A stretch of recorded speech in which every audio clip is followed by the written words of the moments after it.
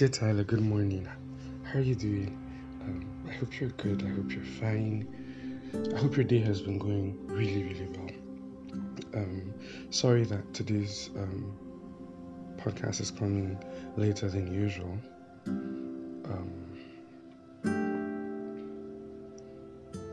I think I just needed a little bit of time to be able to really articulate myself and to be able to, get my thoughts together because of the topic that I want to share on today. But anyway, first and foremost, thank you for all your listens. Thank you for your shares. It means a whole lot to me. It means a whole lot to me. Thank you. And I don't think I would ever get to the point where I would be I'd be okay with saying thank you, right? It means a lot. It means a lot. Thank you for listening to me. Thank you for believing that what I have to share is valuable. And thank you for holding true to the words that I share. Thank you for treasuring them. It means a whole lot to me. Whenever I get your feedback,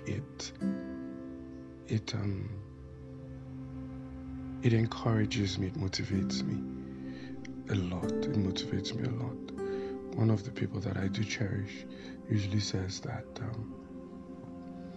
your presence during every meeting is an encouragement to him. Sometimes we try to put the whole cloak of humility, like, no, it's not about the numbers, or it's not about the people you get, even if it's just one, which is true. But if something is qualitative, then a lot of people should be running towards it, right? And so whenever I get to see the numbers, or when I get to read the reviews, when people share the reviews, or maybe when I'm just walking on the street and then people are like, hey, dear Tyler, and I'm like, oh my goodness, it's really making a lot of impact. It means a lot to me. It means a lot to me. So this is me saying thank you. Thank you, thank you, thank you. So today's topic is a deep one. I don't know if I'd be able to share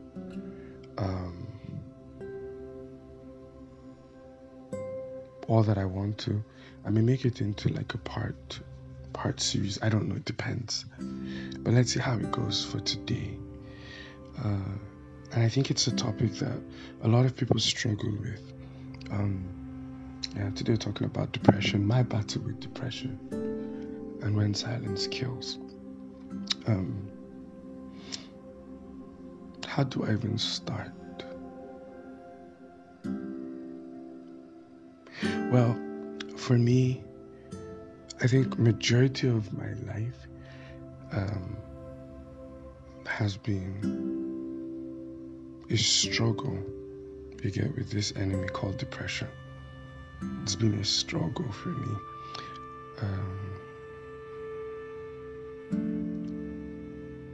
I think my first moments of depression started when I was 10. It started when I was 10. I won't tell you my age, but it's a major struggle, or it was a major struggle. Right? God has been really, really faithful. He has really helped me. I won't say that I'm absolutely over it. You get, where there are times where I do sink in, but God has really, really helped me. So the earliest parts of my life that I do remember where depression really set in was around the age of 10. There are personal family stories that I may not be able to share at the moment, but we were in the middle of a family crisis, and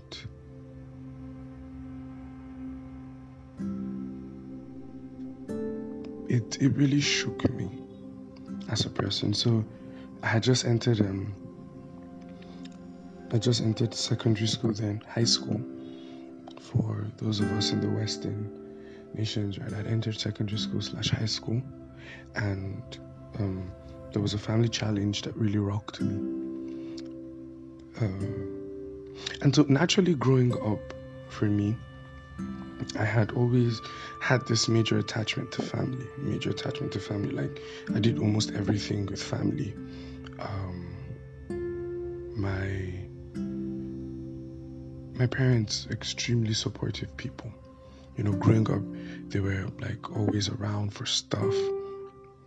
Um, just trying to participate as much as they could, right? For me and my siblings, they really did a lot.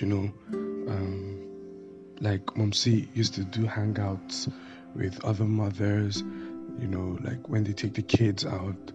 Then we were in Holland, and so um, Momsi really used to do that. Popsi, used to take us out for like um, family stuff. It was really, really good. But when we got back, we just had a little challenge at home, and it rocked me.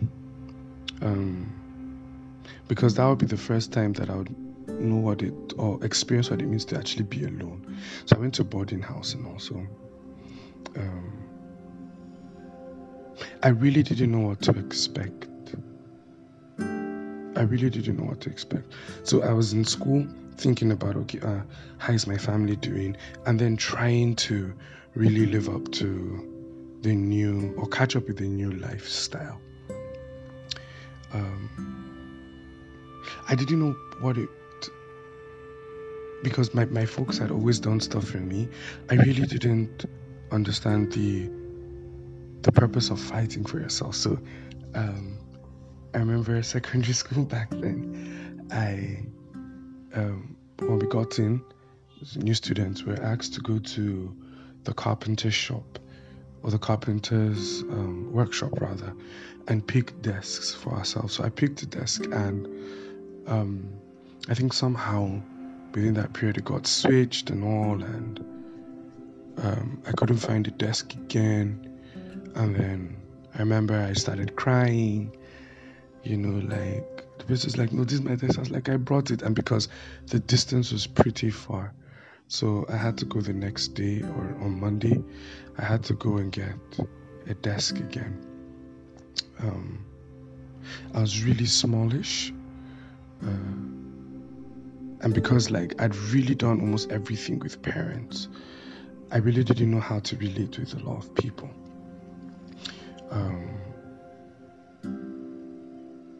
So it was kind of tough, the first few days, having big seniors, having to wake up, all of those normal things that you have to adjust to.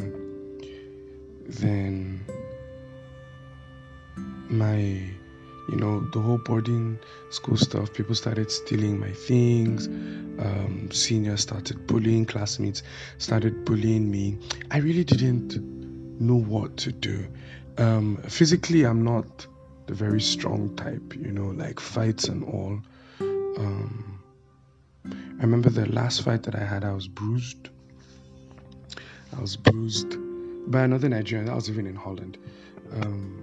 Baba bruised my mouth and all, and I was punished for it. So imagine, it's kind of like that irony. You were beaten, but you're the one that was punished. It was just horrible. So I remember I got bullied by my classmates, because I really didn't know how to, stand up for myself. I really didn't know how to stand up for myself. And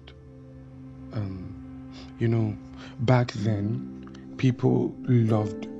I think one of my classmates actually put it the best. He said, the set of guys in my class were alpha males, so they're like domineering guys, and I'm like the laid back guy. I really don't like trouble because I can't handle it. But then, so I got bullied a lot by classmates. It got to a point that even juniors used to have their pound of flesh from me.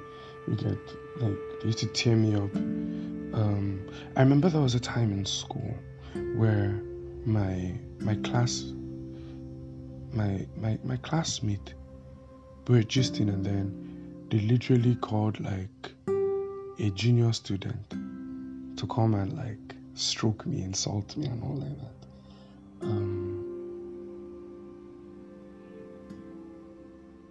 I remember I just left the room because they were even laughing. Left the room. So when the guy now came back, I told him and I was like, so you actually stroked me, this kind. And the guy was I just left him. Do you understand? I think it was in my SS1. I had an altercation with one of my classmates, and he said, do you know I'm the only person in the class that even tries to relate with you? You get like people in the class don't like you, Binga. And he came and did this, and I was like, wow. So, but yeah, anyhow, so I grew up within that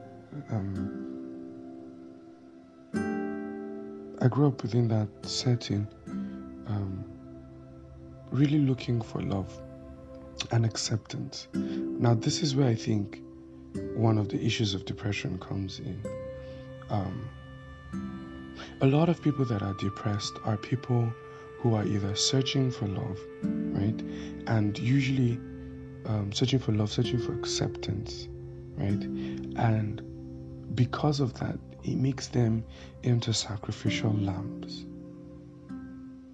So they do everything in their power to hear a thank you.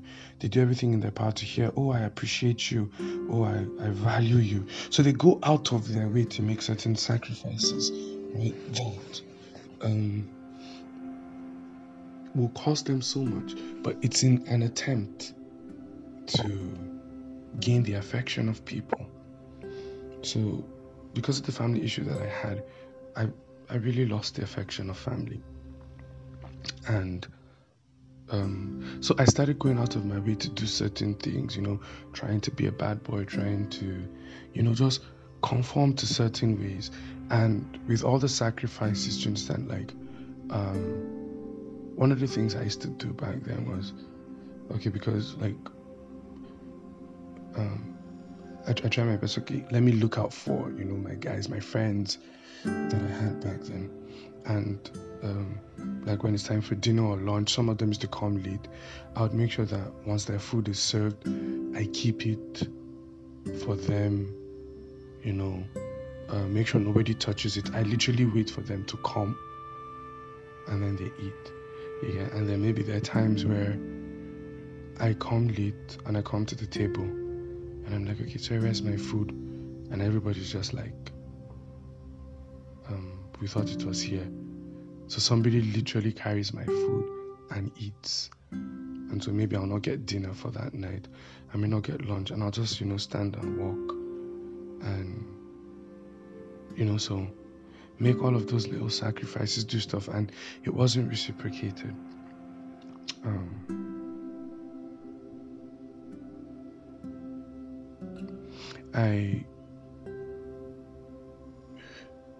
Because of certain statements that were made to me, I remember one of the podcasts that I shared when a guy told me that I was not fine, the not so fine Binga. And then also, I think there was a time Momsi said it. She said it jokingly though. She said, I think you're not even fine. Look at who you're looking and all. And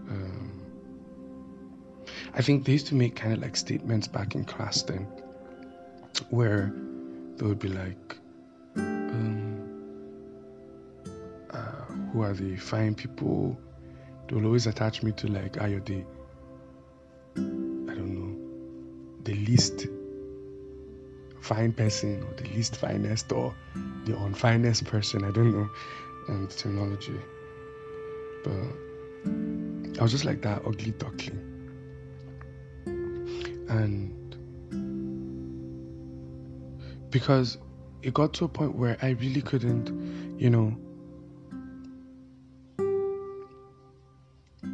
I had been so isolated by my friends, and then personally I isolated myself because I felt my isolation was my safety. Because no matter how much I poured into people, they never poured back. Never poured back, never poured back. Never poured back. I've had friends that ganged up together to steal my stuff.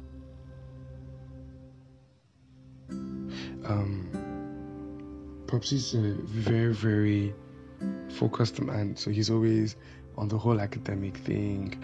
And for me, it was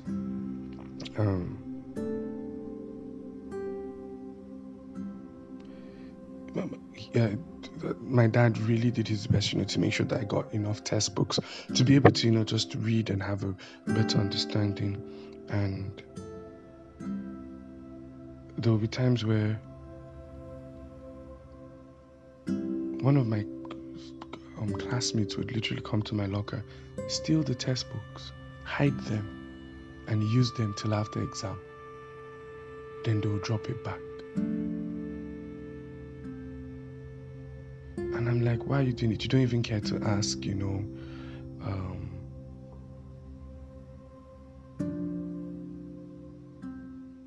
Like, I wasn't involved in a lot of things when they wanted to. I remember there was this time that they wanted to do like a dance stuff. And I was like, okay, let me come and join you guys.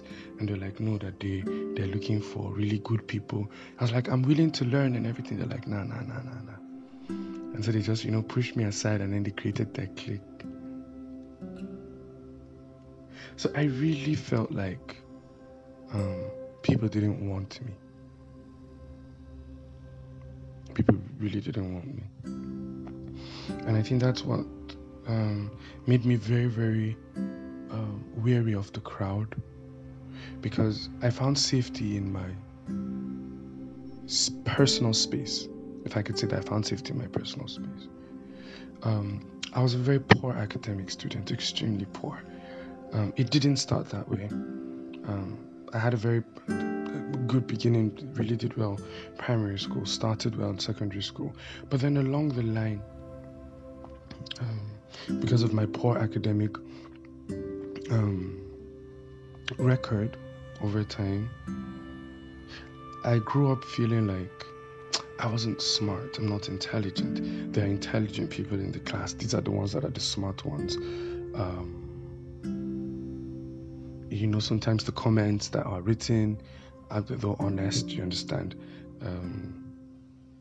just make you feel like you're not really up for it. I remember I had many altercations with my dad, because he really spent a lot of money on me in school, and I didn't reciprocate it, you understand? And so there were certain things that he did say that made me feel incapable of ever doing good. And I know that he never meant it, or rather I've grown to know that he never meant it. But at that time, I really, really felt that this was my dad's perception of me. And so I lost the will, the passion, and the desire to even try to do anything good. I had written a lot of songs before, and I had shared it with my friends, and they're like, hey, it's okay, but I don't really like it. So I really, really felt worthless. So it got to the point where I didn't care about like my dressing again, because who cares? Nobody's looking at me now. There's this statement that was to me back in Zaire, way back then. He said, this damsel is fair to look upon, or this guy is, fair to look upon, or something. I wasn't fair to look upon.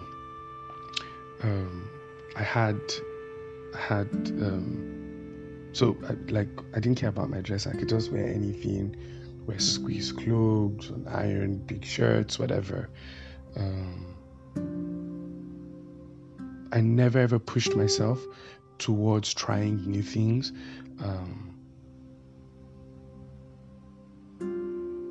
Because I had this perception that I was even going to fail at it. And, naturally when you're growing and you're trying things, you fail. I felt like failure was part of me, not just a process that you go through because you are learning, right? That you could fail because you are learning, you didn't get the principles correct. I didn't know that. I just thought that failure was part of me. So I really didn't want to get involved in people's lives because I felt like I would be the factor that causes them to fail.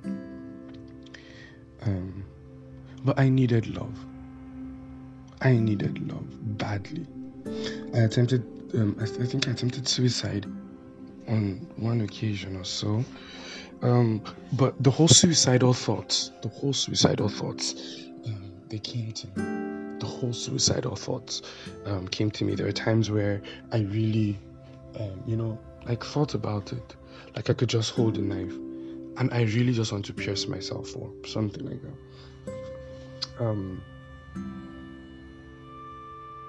So I really thought, that I was a failure and everything that I would do would cause things to fail. So because I was desperate for love, desperate for affection, desperate for acceptance, I just wanted to feel like I was valued, like I meant something to someone or to some people at that time. I started going out of my way to do a whole lot of unnecessary, or make a whole lot of unnecessary sacrifices. I think at a point in time, I actually even gave out my school fees to help other people pay school fees. So I helped them pay school fees that I didn't have. And they graduated and I didn't. Do you understand? But all I was looking for was that thank you. And because you get it only once because of that act, you do all your possible best to start doing other things to gain that acceptance. And actually, because people are intrinsic, they think about themselves most of the time. They go about their own lives, forgetting certain things that you did. Not like they deliberately forget it or so, but then they're focused on living. And because of that I didn't get what I was looking for, it kept me from reaching out to people. So you have this kind of like oscillatory experience, right? So there'll be days that you want to reach out to people so they could get the acceptance, but then you're not pulling out because you're not getting it from them. That whole back and forth. And I think growing up, or as I've grown rather, I've come to understand that people have different makeups, right? So how people are wired is different.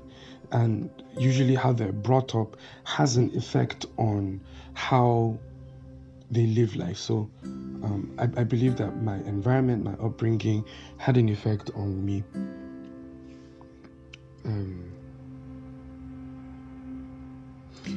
Then again, betrayal.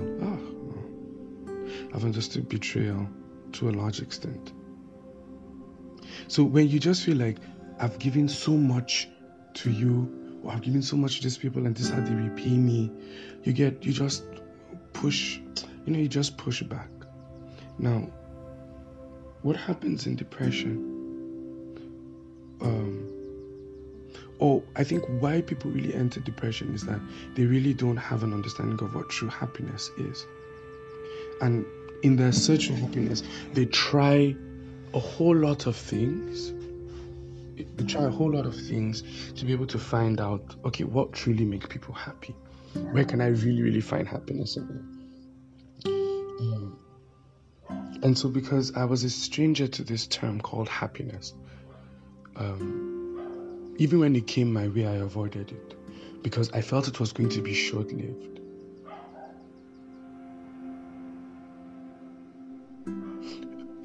I recall periods in my life where, because I had written a lot of songs, I think I've shared it before. I've been writing songs for 20 years plus, 20 plus years. And I have reached out to a whole lot of people. Okay, these are my songs. Would you love to sing them? Or because I pride myself in being a songwriter rather than a performer, a singer, right? I've even reached out to friends, written for them, taking nights out to write for them, and then they either don't use it or they just shove it back. The time's up, call them and okay, let's write together, let's do something. And then the whole enthusiasm, I'm trying. And then you could even see within their eyes the disappointment of, this is not a sweet song or something like that. And then so I just said, I'm not going to do it again. I'm not going to write again. I'm not going to try again. I'm not going to do it. And even when people used to tell me back then, Pinga, your songs are amazing, your songs are beautiful, I just felt it was just that, that face level appreciation you get, like how we do a lot of times in the church. We'll be like, I celebrate you, man of God, I celebrate grace, oh, I honor unction, all of those kind of funny things that we do. I really felt that was it at that time.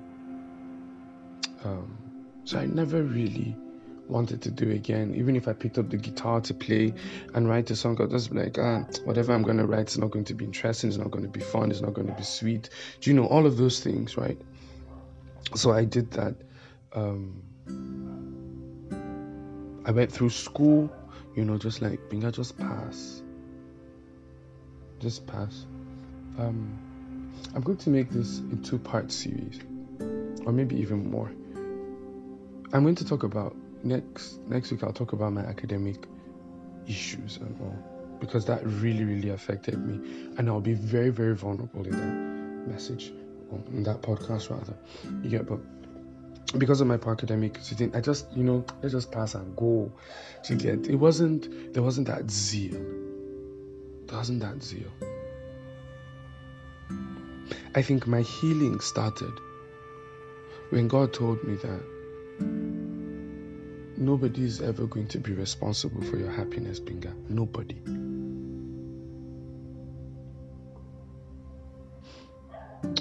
Joy and happiness is not something that you necessarily receive from others. No. There are things that are internal. There are things that are birthed internally, that you naturally live a joyful and a happy life because you value yourself. You see yourself in a certain light. You see yourself in a certain way. The reason why you entered depression, Pinga, is not because people necessarily told you that you were not good enough. It's because, Pinga, you believed that you were not good enough. You accepted it, and then you made it your paradigm, you made it your thought. That was your that was the idea of you. Pinga, that was the idea of you. You made yourself the person that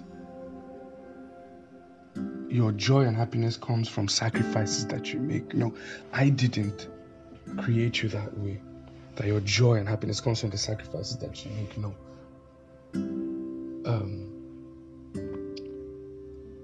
These sacrifices that we make, or that you make, Pinga, should come from a point of that happiness and that joy.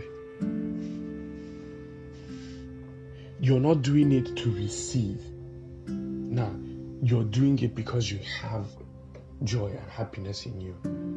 You get, I think scripture says, I'm paraphrasing, you said, give joyfully. There is, from that standpoint of joy and happiness, right? So you do it from that standpoint, that you look at yourself, Pinga, and you're like, you are worth so much. You are worth so much. You are worth so much. You are a treasure. You're just discovering yourself and you're trying to understand yourself, right?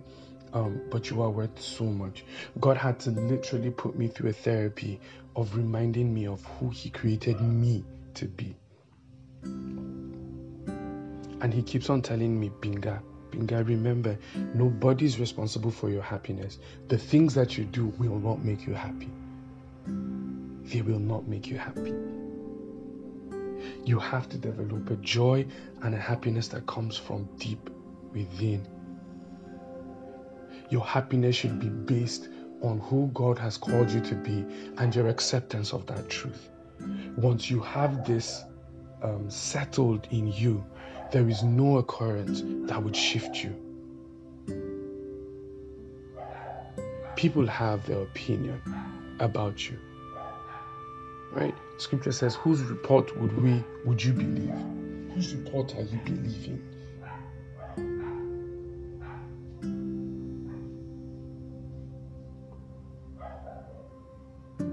Whose report are you believing? Whose report are you believing? Another thing that really helped me was when I got to understand the frailty of men. I don't think naturally people work towards hurting you. Just generally, right? I don't think people do that. A lot of times people just out of being human, do things that hurt us, say things that hurt us, say things that affect us in some way, but just because they're human and all. But I don't think that they woke up in the morning saying that I'm going to hurt this person. I know some people, we always have those exceptions and all. But when I got to understand the frailty of humans, I had to redefine who I was living for. So scripture in Hebrews, I think 13 says, Jesus Christ, the same yesterday, today, and forevermore. He's the only consistent person, the only consistent being, the only consistent entity in this life that you can trust. His mind for you, his heart for you, his desire for you is consistent. There's not going to be a point in time where God becomes self-centered and is thinking about just himself. Nah, that point would never come. That you are not his priority. Nah, it would never come. It has never happened. It would never happen. And so that is the person I am living to please. And so it is from my satisfaction in life comes from pleasing his heart. And so now when I do things for people, it's not just the, oh, wow, oh, thank you, Binga, that you've done this for me. No, it's because that same thing that I have done pleases the heart of the one that is never failing, right? That his heart never wavers. So my joy comes from the fact that he is pleased in me. Right? Nehemiah chapter 8 verse 10, the B part says, the joy of the Lord is my strength. My strength comes from what pleases God. My joy comes from what pleases God. You see, I think depression basically comes when we begin to see life from a different view. When we start looking at life through a lens that is not God's lens, right? When we stop looking at God's lens of life, God's pronouncements, God's dealings with us, that's where depression really comes in. That's where depression really comes in. Now, another thing that I have learned is to learn to talk. You see, silence kills. You could be going through a lot of challenges, a lot of things. I think that the challenge is really just finding somebody worth being vulnerable to. You see, people that are even in depression hardly pray. So it's not just about finding the person that could be vulnerable to. There's somebody there, right? Our Heavenly Father, right? The Holy Spirit is right there with us to be able to, we could talk to him. But naturally, depression keeps our mouth shut. Either we don't want to give the expression of weakness. Do you understand? We want to prove to people that, oh, we are strong, we're capable of ourselves or something like that. No. We have to be able to speak up and talk and be like, I'm going through stuff. I don't like it when things like this happen. These are the challenges that I am facing. This is what I'm going through. 90% of the problems that I've ever faced in my life is because I stay quiet. I didn't utter a word. I didn't ask for help. And because I put myself in trouble, right?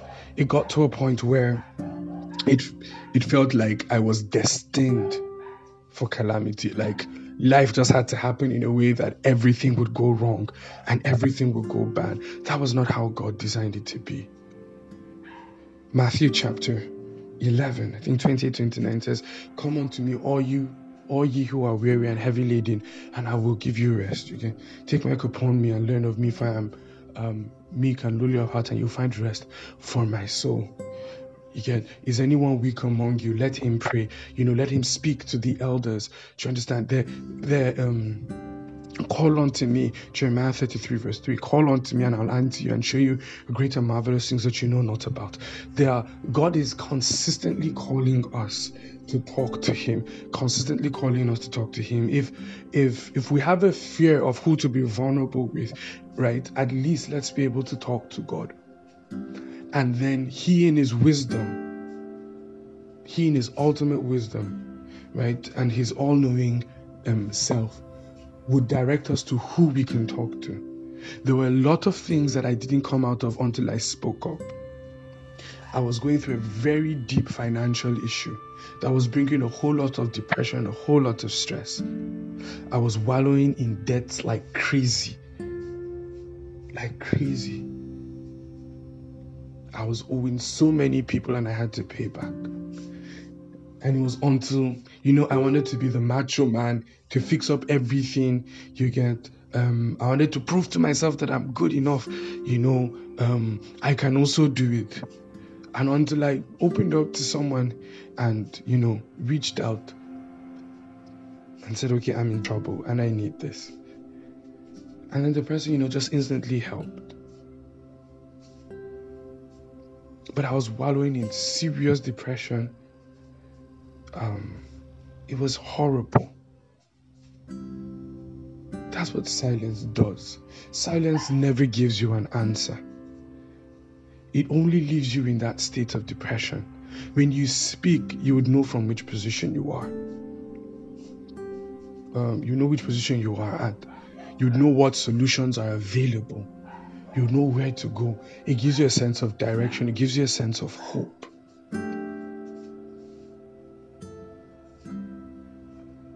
I started getting healed from depression when I started valuing God more. My time with God, my minutes with God, valuing his word more. I know some of us that may listen to this may not be Christians, may not even believe in God, but this is it for me. Every time I have delved into the word of God, it has brought so much light to me.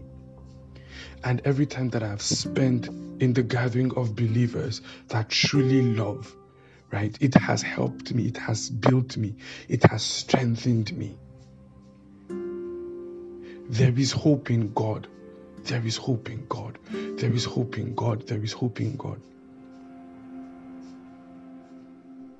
Like, I remember going through scripture, and David was in the Bible was in a depressing moment, and every single person around him was incapable of giving him strength. Do you understand? And the scripture says, and David encouraged himself in the Lord. He reminded himself of this God that he serves. He reminded himself of what this God has done for him, what this God had called him to be, what this God had called him to do, the victories that they had won, the times where he felt distressed and he called upon the name of the Lord and he answered him. He remembered it. Sometimes, Tyler, you have to be the one that would pick up yourself and strengthen yourself. Nobody is going to do it for you. Nobody is going to do it for you at some point in time. You will have to be the one to tell yourself that I am good enough. People may not recognize it, but I will not fall victim of their lack of discernment. I am good enough. I am good enough. I am good enough. I may not be the best at what I am doing, but I am growing.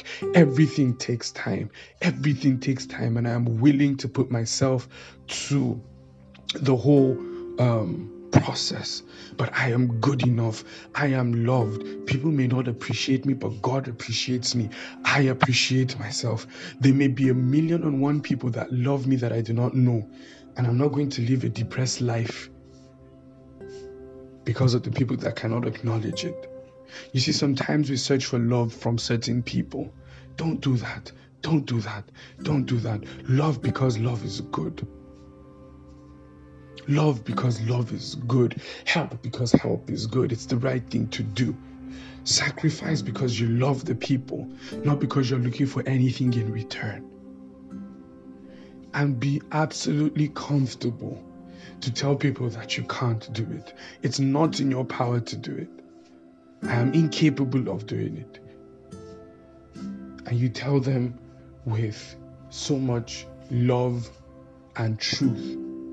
It's okay not to be able to do everything, Tyler. It's okay not to be able to do everything. You don't have to push yourself.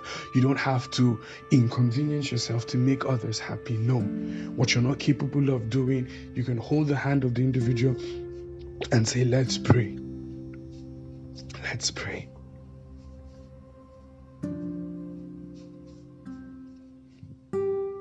But you have to be the one that determines what you think about yourself, Tyler. You are beautiful. You are beautiful. You are blessed. You are gifted. You are favored.